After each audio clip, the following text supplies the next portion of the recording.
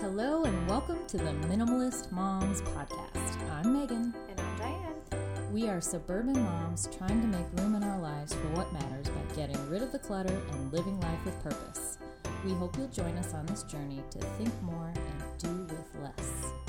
On today's episode, we continue our digital minimalism series and tackle the topic of digital photos. Thousands of photos occupy our iPhone camera rolls and take up precious hard drive space. We'll talk about how we attempt to corral all our memories and enjoy them rather than see them as a chore. So we're going to start off with our minimalist moment of the week. Diane, take it away.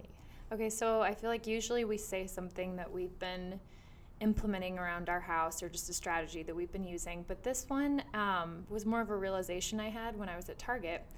I haven't been to Target in months. And just looking around that store, I realized I want that bathing suit. I want that cute thing for my house. I want this, I want that for Charlotte. And then the realization that I had, my moment for the week was, that's what these people want you to think. They want you to not feel satisfied unless you buy all of those things, the things for your kids, for your house, for yourself. And I just was like, I'm not giving in. Like, I'm not going to buy anything that I didn't come in here for. I only went in there for like 3 things, and I left with 3 things. And I just thought to myself, That's a feet in itself at Target. Oh, yeah. But I just thought to myself, I'm like, if I come back here next week or like next month, I'm going to feel the same way. Because it wasn't Target, one of the stores that they have the 52, the 52 seasons of like clothes that they do, fast fashion. Oh, definitely, yes. That we discussed in the Minimalism documentary movie review.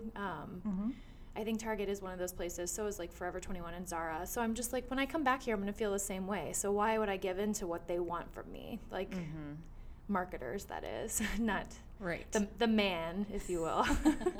So yeah, that was it was more of a realization. I just think having that mentality, like going into different stores, that we're never going to be satisfied with our accumulation of things. It was just good for me. So yeah, that was my Target moment. Is such a trap. Yeah. I did actually so funny, the same thing this week. Last week I should say, my mom's birthday was coming up. She wanted one specific thing. I'm like, I'm going to run in there after I drop off the kids from school, get that one thing and come out.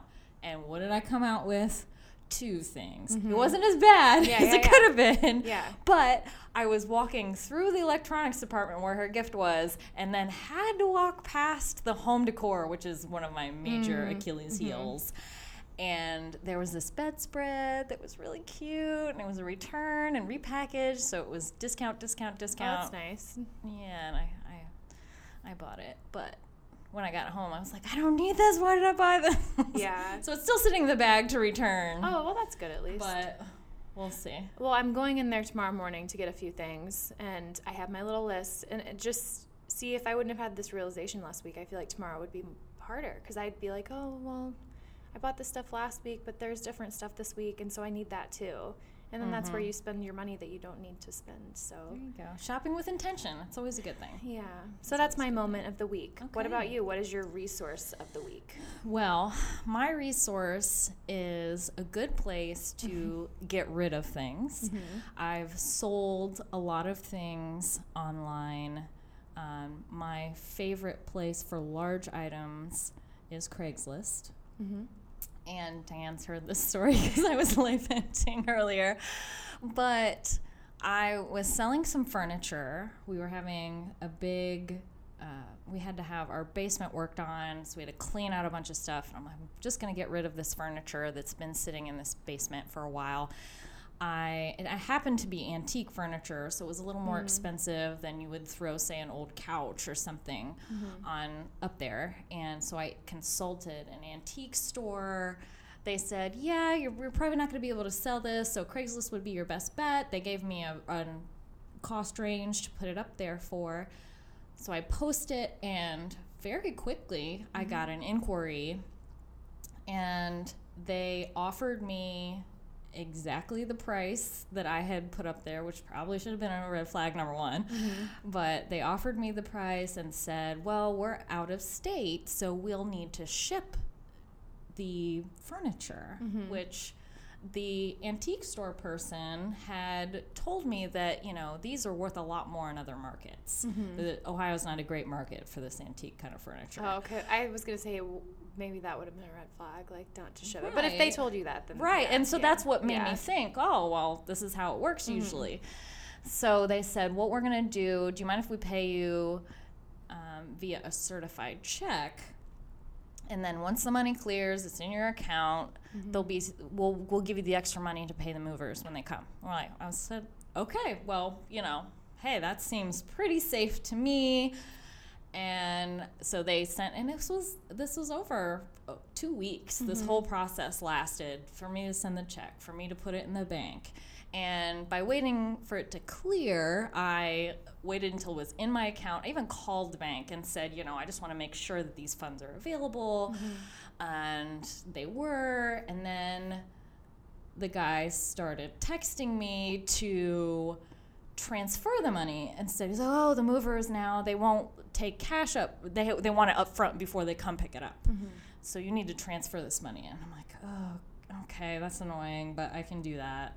So I transfer the money, and then he's like, wait, no, these people can't pick it up, so you have to transfer it to these other people. And I was like, oh, God. I said, okay, I'll do that once, but I'm not going to keep doing this. And then the demands got more ridiculous and more ridiculous, to the point where at one point they said they wanted me to buy $100 gift cards, so like 11 $100 iTunes gift cards, and scratch them off and like send them the numbers and all. I was like, wait, no, that's not happening. Yeah, so we at that point got really scared and called the police just to kind of report that something had happened. Thankfully, I was able to cancel the transfer of money. Nobody had picked it up on the other end yet, so I didn't lose any money on the deal. I sold my furniture. I have my money. However, a lot of time and energy in the meantime has transpired. And when the police officer came to our house and we were talking through it, he said that you're very lucky because a lot of times, you know, he's answered a lot of calls where people did lose the money that was transferred. What happens is the certified check, when banks create checks, there's a routing number and the account number. Well, the routing number was from a legitimate bank. And so on faith, they're like, oh, the bank clears, it's from a legitimate bank. It takes another 72 hours or so for the account information to be connected and the money to actually be transferred.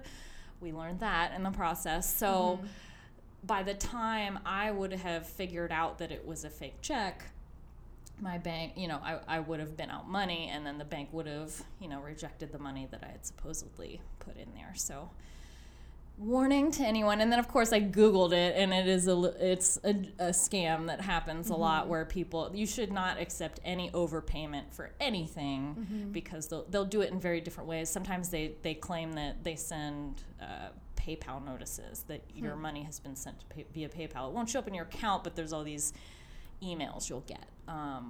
They can do it several different ways, or even hand you fake money, actual money. So they when I was looking these up, they also recommended that you get one of those pens that you can put on the. It turns a certain color. That's what they use at grocery stores. Exactly. Which I told Megan when she was telling me this earlier.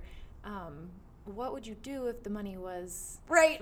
Like, if someone is standing in front of you and you're like, oh, this isn't a real $100 bill. Like, I don't think I want that conflict. Right. But they'd probably just claim they didn't know or whatever. That's true. And then it would be awkward, but at least you wouldn't be on the money. Yeah, that's true. Or the item. So. I immediately think they're just going to, like, shank me. So you're more optimistic than me.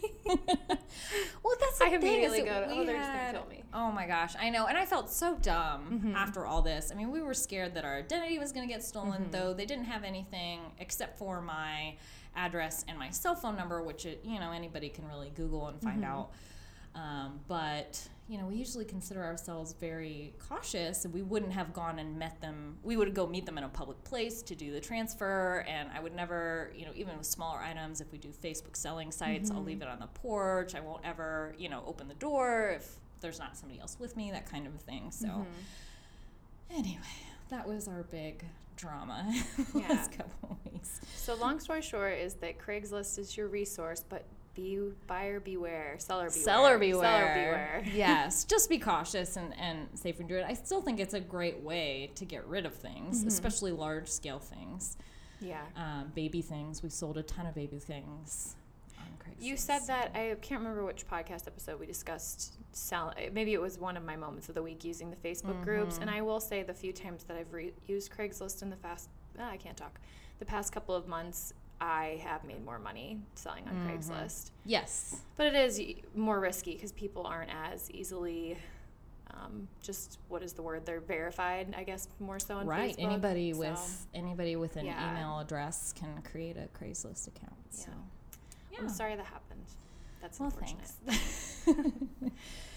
we think it's, nothing's happened since then, so we think our risk wasn't nothing happened, so we're thankful for that. All right, so why don't we dive into our discussion about digital photos. And Diane is a photographer as well on the side, so she can share her wisdom on mass amounts of photo storage, but we'll mostly be talking about the individual person using or saving digital photos.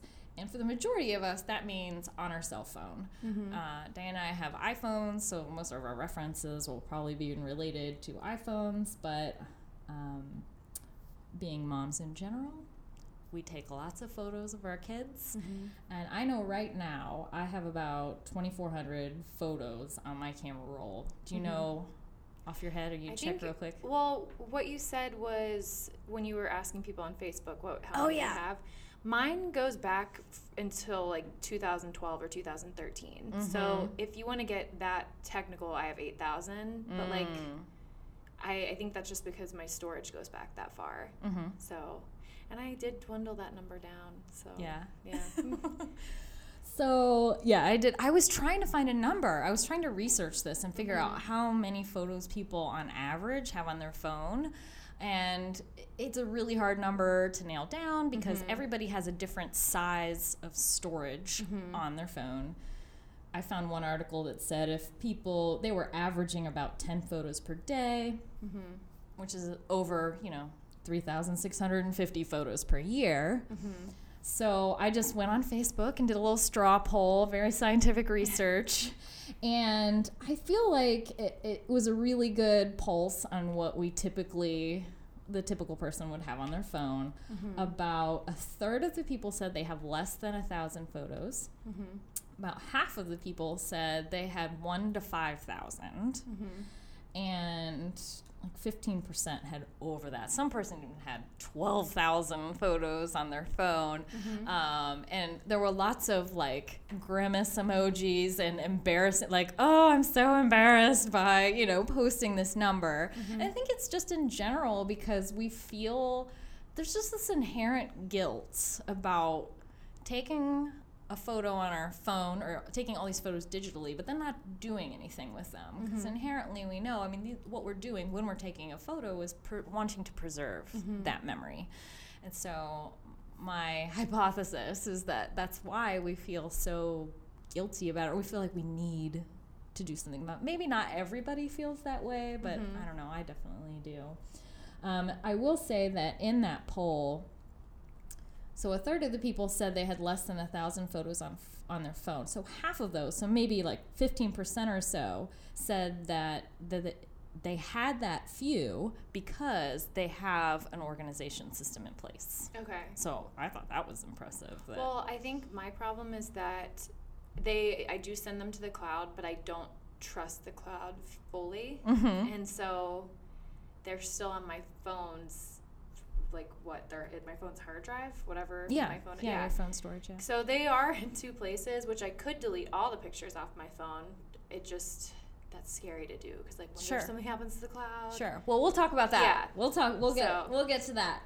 So I think in some people, some minimalists will even argue that digital clutter isn't clutter because it isn't something physical that you actually have to do something with. Now, you can argue it is technically physical. Like we said, most people, I would say, don't do anything with their photos until their iPhone is full, and they can't take another photo unless they delete some, or they can't download another app or whatever. You have to make a decision. So I definitely feel like that overwhelm issue is there. It may be different with files on your computer, that type of thing, or if you keep too many pins on Pinterest or whatever. I can see the argument for that not being clutter, but I definitely think I would define clutter as something that really robs you of your mental peace. I just don't like the way I think I mentioned maybe on the last podcast we both did together that I would delete pictures at the end of the day, the ones that weren't the very best of Charlotte or of whatever I was taking a photo of. So I do like my photo feed, if you will, to look a certain way, even just if it's for myself. But that's just something that brings me not joy, but peace, happiness. Yeah, whatever. well, we'll talk about that too a little later here. So this issue is really big. We could talk about all the aspects of photography and how to save the photos and what to do with them for a long time. So being minimalist, I figured I'd pick 3 things that we would focus on. And these are in order of most importance. Okay. So this first thing, I feel like if you're going to do anything, base level, do this. And that first thing is backing up your photos. Okay. I don't know about you, but I've heard so many horror stories about people whose phones die, something happens with the hard drive, or their computer crashes and it corrupts all the files, that kind of thing. And it's just so sad, and it makes me panicky thinking about it. So I think the most important issue is just making sure that your photos are safe. Now, I consulted my techie husband on what are best practices for this. And he says in the overall tech world, there's something called triple redundancy, which means that you need to have the same piece of information in 3 different places. Okay. So your original source can be your phone. That's cool. Your secondary source can be something like an iCloud or a Google Photos, something digitally that there's Dropbox. There's so many services that are specifically for digital photos that you can subscribe to at a very minimal cost. And there's lots of free ones. Shutterfly that you use. Shutterfly, yeah, I use that a lot for. I don't put everything up there, but for things I'm going to do projects with, I definitely save them there. And then, so your phone being your original source, a digital location to store your photos, and then number 3 can be a hard drive, not on your phone. So that's, and I always thought when I think hard drive, I always think of like when my first computer, you had to like open the back of it and pull this thing out, and it's just a flash drive, or a little external hard drive. Now you can cram so many megabytes in these little sticks. It's pretty amazing. So that's as simple as it can be. And then throw your stick in a safe. There you go. Like or a fireproof box. Yeah. Exactly. Oh, that's exactly what I was going to say. If you have like a safe deposit box or a fireproof safe in your house, or just make sure that they're all in one place so you know where they all are. My husband did make me aware, because I was not aware of this before, that JPEGs do degrade over time.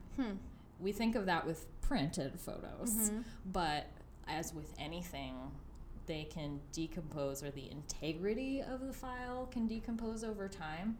So even though we go through all this and we think, oh, digital's forever, it's not always the case. I remember when my mom had a bunch of VHS videos that she was wanting, like, this will be forever, we'll save. And then we find out that the tapes, that there's film in there, and that degrades.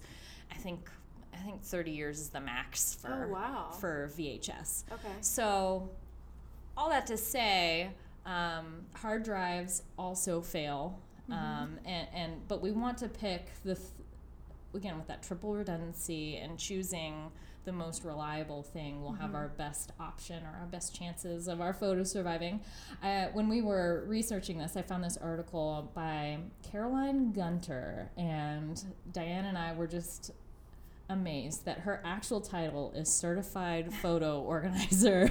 I did not know there was such a thing, but we will put her link in the show notes if you need her services to figure out how to do this. But she recommends that the hard drive is the most important. It should be the hub, should be the most important place that you put those photos, and to check the warranty on your hard drive, because she said it's not a matter of if they fail, it's they will, because they're just, again, machines that there's usually, I don't know, maybe 3 to 5 year warranty on them. It'll say on the box or whatever when you buy them, just to make sure that you are purchasing ones that have the longest life. And then just kind of just to keep tabs on them to make sure that maybe every 5 years you can invest in a larger hard drive and transfer them all over. Yeah. As I know, we've had hard drives fail in the computer. And like I said, that was in the old days with the things shoving it out. But I didn't even realize that the sticks and whatnot, but it makes sense. Yeah, it does. I mean, yeah. Yeah. So point being, make sure you back up your photos, triple redundancy. I personally, I keep them on my phone. I did used to delete them all off my phone. Like, I would do it in batches, but I don't anymore. I just don't even, I just leave them all on there. I think that's fine. And we back up things in the iCloud, and we've started doing Google Photos as well. But we are not great about the hard drive solution. We have photos on many different computers that are kind of like, oh, we used to use this one, so we would download to this one, then we moved to another machine, and then we never transferred them. And so anyway, we kind of got to get that in order. But I feel like they're safe for the time being. We have them in 3 different places. So is there anything are you thinking through that, Diane? Yeah, I mean, I do the same. The only other thing I use is Shutterfly, but I do a book every year for my family, which I'm actually caught up on. But that's awesome. So, yeah, I know we're going to talk about this in a little bit, but that's at least my, I can have that, it's tangible. That's the word I'm looking for. Yes, there you go.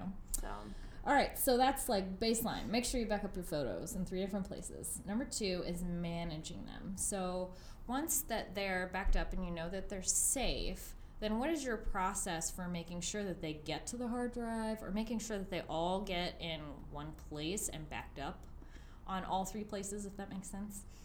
So, I mean, again, we're not super great at this. This year was on my list of goals to start being better about doing. I always had the goal of doing a yearly photo book, but I haven't been great about it.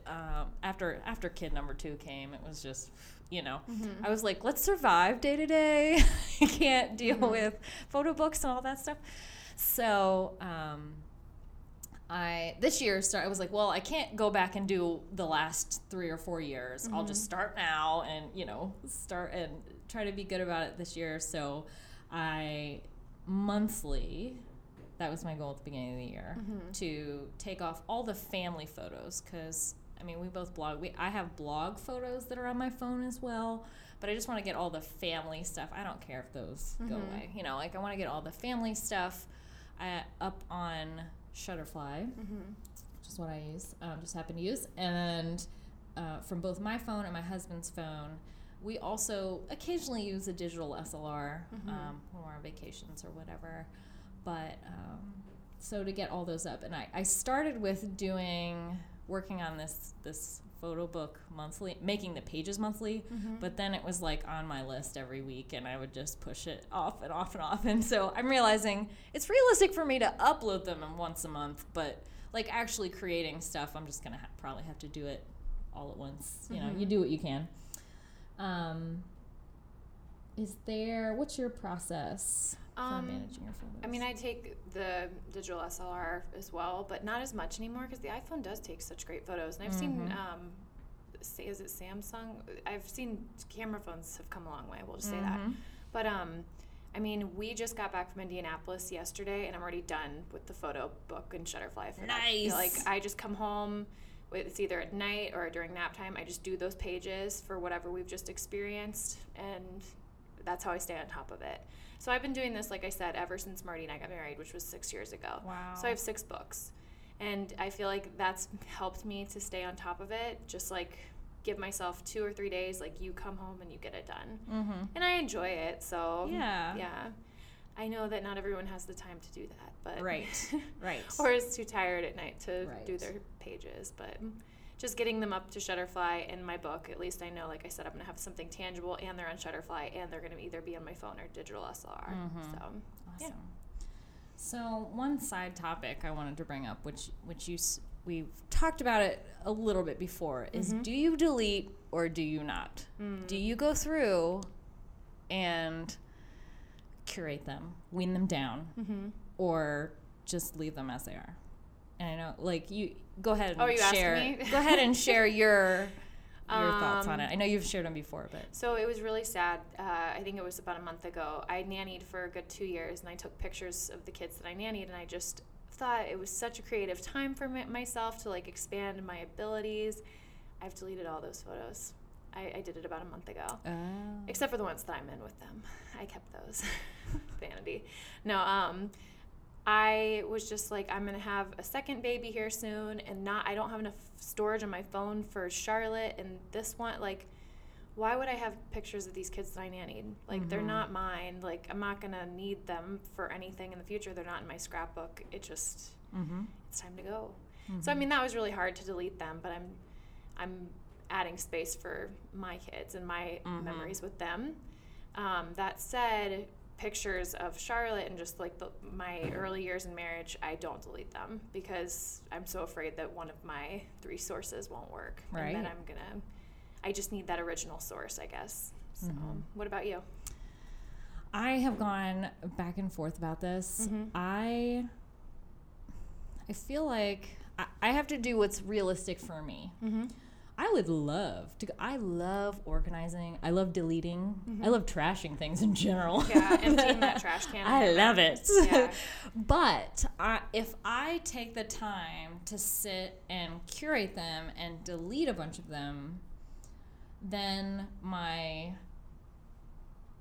momentum or energy then is depleted to go back through and select the ones to upload them. I just know myself and know that, like, that would turn a 15 to 20 minute project into an hour or 2 hour project. And for me to even get to uploading those photos is tough every month. So I'm trying to make it as simple a process as possible for me to have success. So I've just kind of given up on the whole curating them or deleting the ones. If I am like just sitting somewhere and we've just been at an event and I'm looking like which ones do I want to upload on Facebook, I'll go through and I'll delete them. Like when we did the end of the school year photos for the last day of school photo, I went through and I realized, I have like 10 of them. I'll delete it down to the one that I will post. Yeah, that's what I was saying a couple weeks ago. You just choose the best ones. Right. And then you but I don't do that all ones. the time. I only do that when, I'm going back to post them or do something with them. So I used to not do that, but now it's like even from the beginning of 2017 to now, I maybe have 50 photos stored on my phone from this year. Wow. I'm not kidding. The number is so small. Well, actually I lied. 50 plus are like 200 from Paris. Okay, so, well, yeah. You give yourself a few more photos. I forgot about Paris. When you have vacations, it's harder to narrow those ones down. But I still did with that, too, because I'm like, I don't need this picture of this monument that I can go online and find a better photo of. Right. Do you know what I mean? Or, like, I don't take pictures at the zoo anymore of, like, a tiger because I know what a tiger looks like. Oh, yeah. People know what tigers look like. I'm sorry if I'm offending No, anyone, I learned that lesson when I was going through my grandmother's photo albums when she died. And I was looking for photos to create a slideshow. And there was like trips to the zoo. And I'm like, this tiger, just like you said, with this alligator from 50 years ago, looks like alligators now. So I'm just going to trash these, you know? Well, and then, sorry, a little side tangent. That actually helps you stay in the moment as well. Because when I was in New York City over the holidays, we went to a Rockettes show that someone had gotten for us. And the person in front of me videotaped the whole thing. And I just thought to myself, I'm like, you ever going to watch this again? I mean, it's not going to be as enjoyable. And she not only ruined my experience, like, she was watching it through her camera. So I guess I was just thinking, like, why I take videos or these photos of these things, like I said, that are better taken on, like, you can just go online and Google those things. I don't know. So that's helped me cut down the number of photos that I'm taking to be in the moment more. So that's very true. All the videos of my kids' performances are awful because I make a point to look at them, not my device. Yeah. You know, and not make it obnoxious, like you said, so it's in people's faces. But yeah, that's a really good point. You gotta stay in the moment. So our first tip was backing up your photos. The second one was managing them. What is your process for doing that, or figuring out that process so the photos don't get fall through the cracks? Yeah. Number 3 is reliving those memories. So like I said, the whole point of taking photos is to then remember what the child, like, was it 3 months old versus 6 months? I mean, you're so sleep deprived, you don't even remember what they look like 3 months before that. So, and I think that's why we feel guilty for not really doing much with them, is because we took them with that intent of enjoying them and looking back through them. So here's some ideas for capturing those memories. Very popular, as we talked about, photo books. I am trying to get back into the groove of doing an annual photo book and putting them all into one photo book. And for me, again, I have to be realistic about if I tried to do one, because I know some people who only do them for special occasions or vacations. They'll do individual ones throughout the year with different themes. And I think that's awesome. But again, I don't have the bandwidth for that. And I just put vacation photos, just go chronologically in the book with, you know, whenever we went, and along with all the other photos. And I'll, you know, put a little subheading in there. And there's lots of different ways to do that. I think the only thing about photo books is it's no different from whether you scrapbook them, like you print them out, or you do them online. They're time intensive. Yeah, they are. And I mean, I think really, will you ever regret the amount of time that you spent on creating that photo book? I can't imagine someone going through these pages and going, I should have wasted my time on that, or I should have wasted my money on that. You know, like, I can't imagine that. I did have a listener that, you know, commented and asked if she thought it was worth it. And I was, absolutely. I think it's totally worth it. It's just making it a priority and doing that. There are a few ways you can make it a little simpler, like I know with Shutterfly and with some other photo book apps that I've seen. You can do auto layouts. You upload it, it lays it out for you. It's not always perfect. It's not maybe the way that you would lay it out, but at least they're on the page, and with very little editing, you can print it pretty quickly. There's those snap books too, like chat books. Yes, I was Instagram. Did you have that? No, that's okay. They are. I considered doing that this year as a different way. Maybe I'd do it more. But the only thing with chat books, and I don't know, maybe anybody who's listening out there knows a better solution, they can let us know. But the only thing about chat books is that you have to have posted them on Instagram to take advantage of the service. They have other things. I mean, you can upload your own and all that, but for their automatic photo book service, every 60 photos, you log in, put in your account information. Every 60 photos that you post on your Instagram account, it will automatically send you a photo book for $8, free shipping. So, like, the price is definitely right. You can't get most photo books for that cheap. No. But yet again, you can select whether or not you want the caption to be in there, but there's no editing, nothing. As soon as you hit 60 photos, it sends you a book. And for me, number one, I'd have to upload them to Instagram, which I don't do regularly anyway. I use Instagram for blog purposes, not for personal. So I was thinking I would open a private account and do that, but decided against it. But I think that's a great option, though, if you have a personal account, and when you're doing Instagram, now that they have you can do a gallery of photos at once, it's a little different, but you would always have to pick that one photo from that event that you really loved. So I think that's a great way of making it a little easier. The Happiness Project author, Gretchen Rubin, she accomplished this task by just setting a timer for 15 minutes for a week or two until she got her book together. And so, because, again, it's really boring sitting there editing photos or uploading them or doing all that, but she was amazed at how much she could get done in just 15 minutes. And then cumulatively, she could make a year's worth of a photo album with a year's worth of photos in a week or two with that method. So that's another way to do it. Other options besides just doing photo books are calendars. I know we do a Christmas gift to extended family members every year where it's on a small clipboard, and I just print them out like at Kinko's. It's like a 3x5 or something clipboard, and I select one photo for each month. So even if I didn't do a photo book that year, I can find one photo from each month and to highlight, and with the calendar on the bottom. And that's just one of the favorite gifts every year. People love getting that.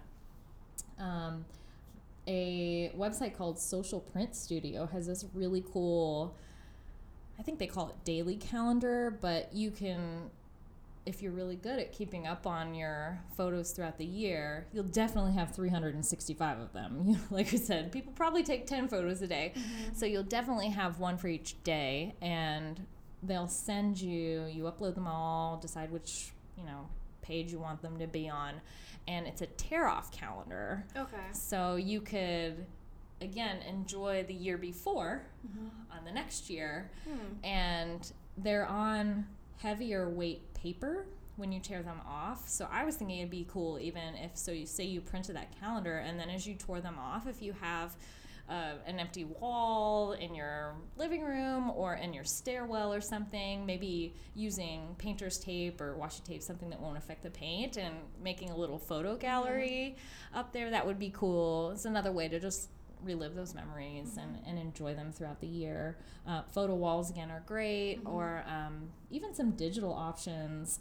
I know several people who have their screensaver connected to their camera roll, so you can just kind of relive those without much effort at all.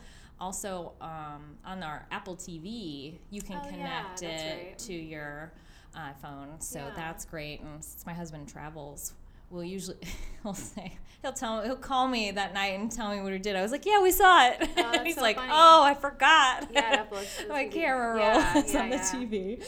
So that's kind of fun. Are there any other things that you do that you can think about, Dan, maybe that are tips? Well, I was and we mentioned chat books, but there's another one I use called Artifact Uprising, and it's a little bit more expensive, but those are beautiful, I like the way that it looks. That's what I did for Charlotte's first birthday.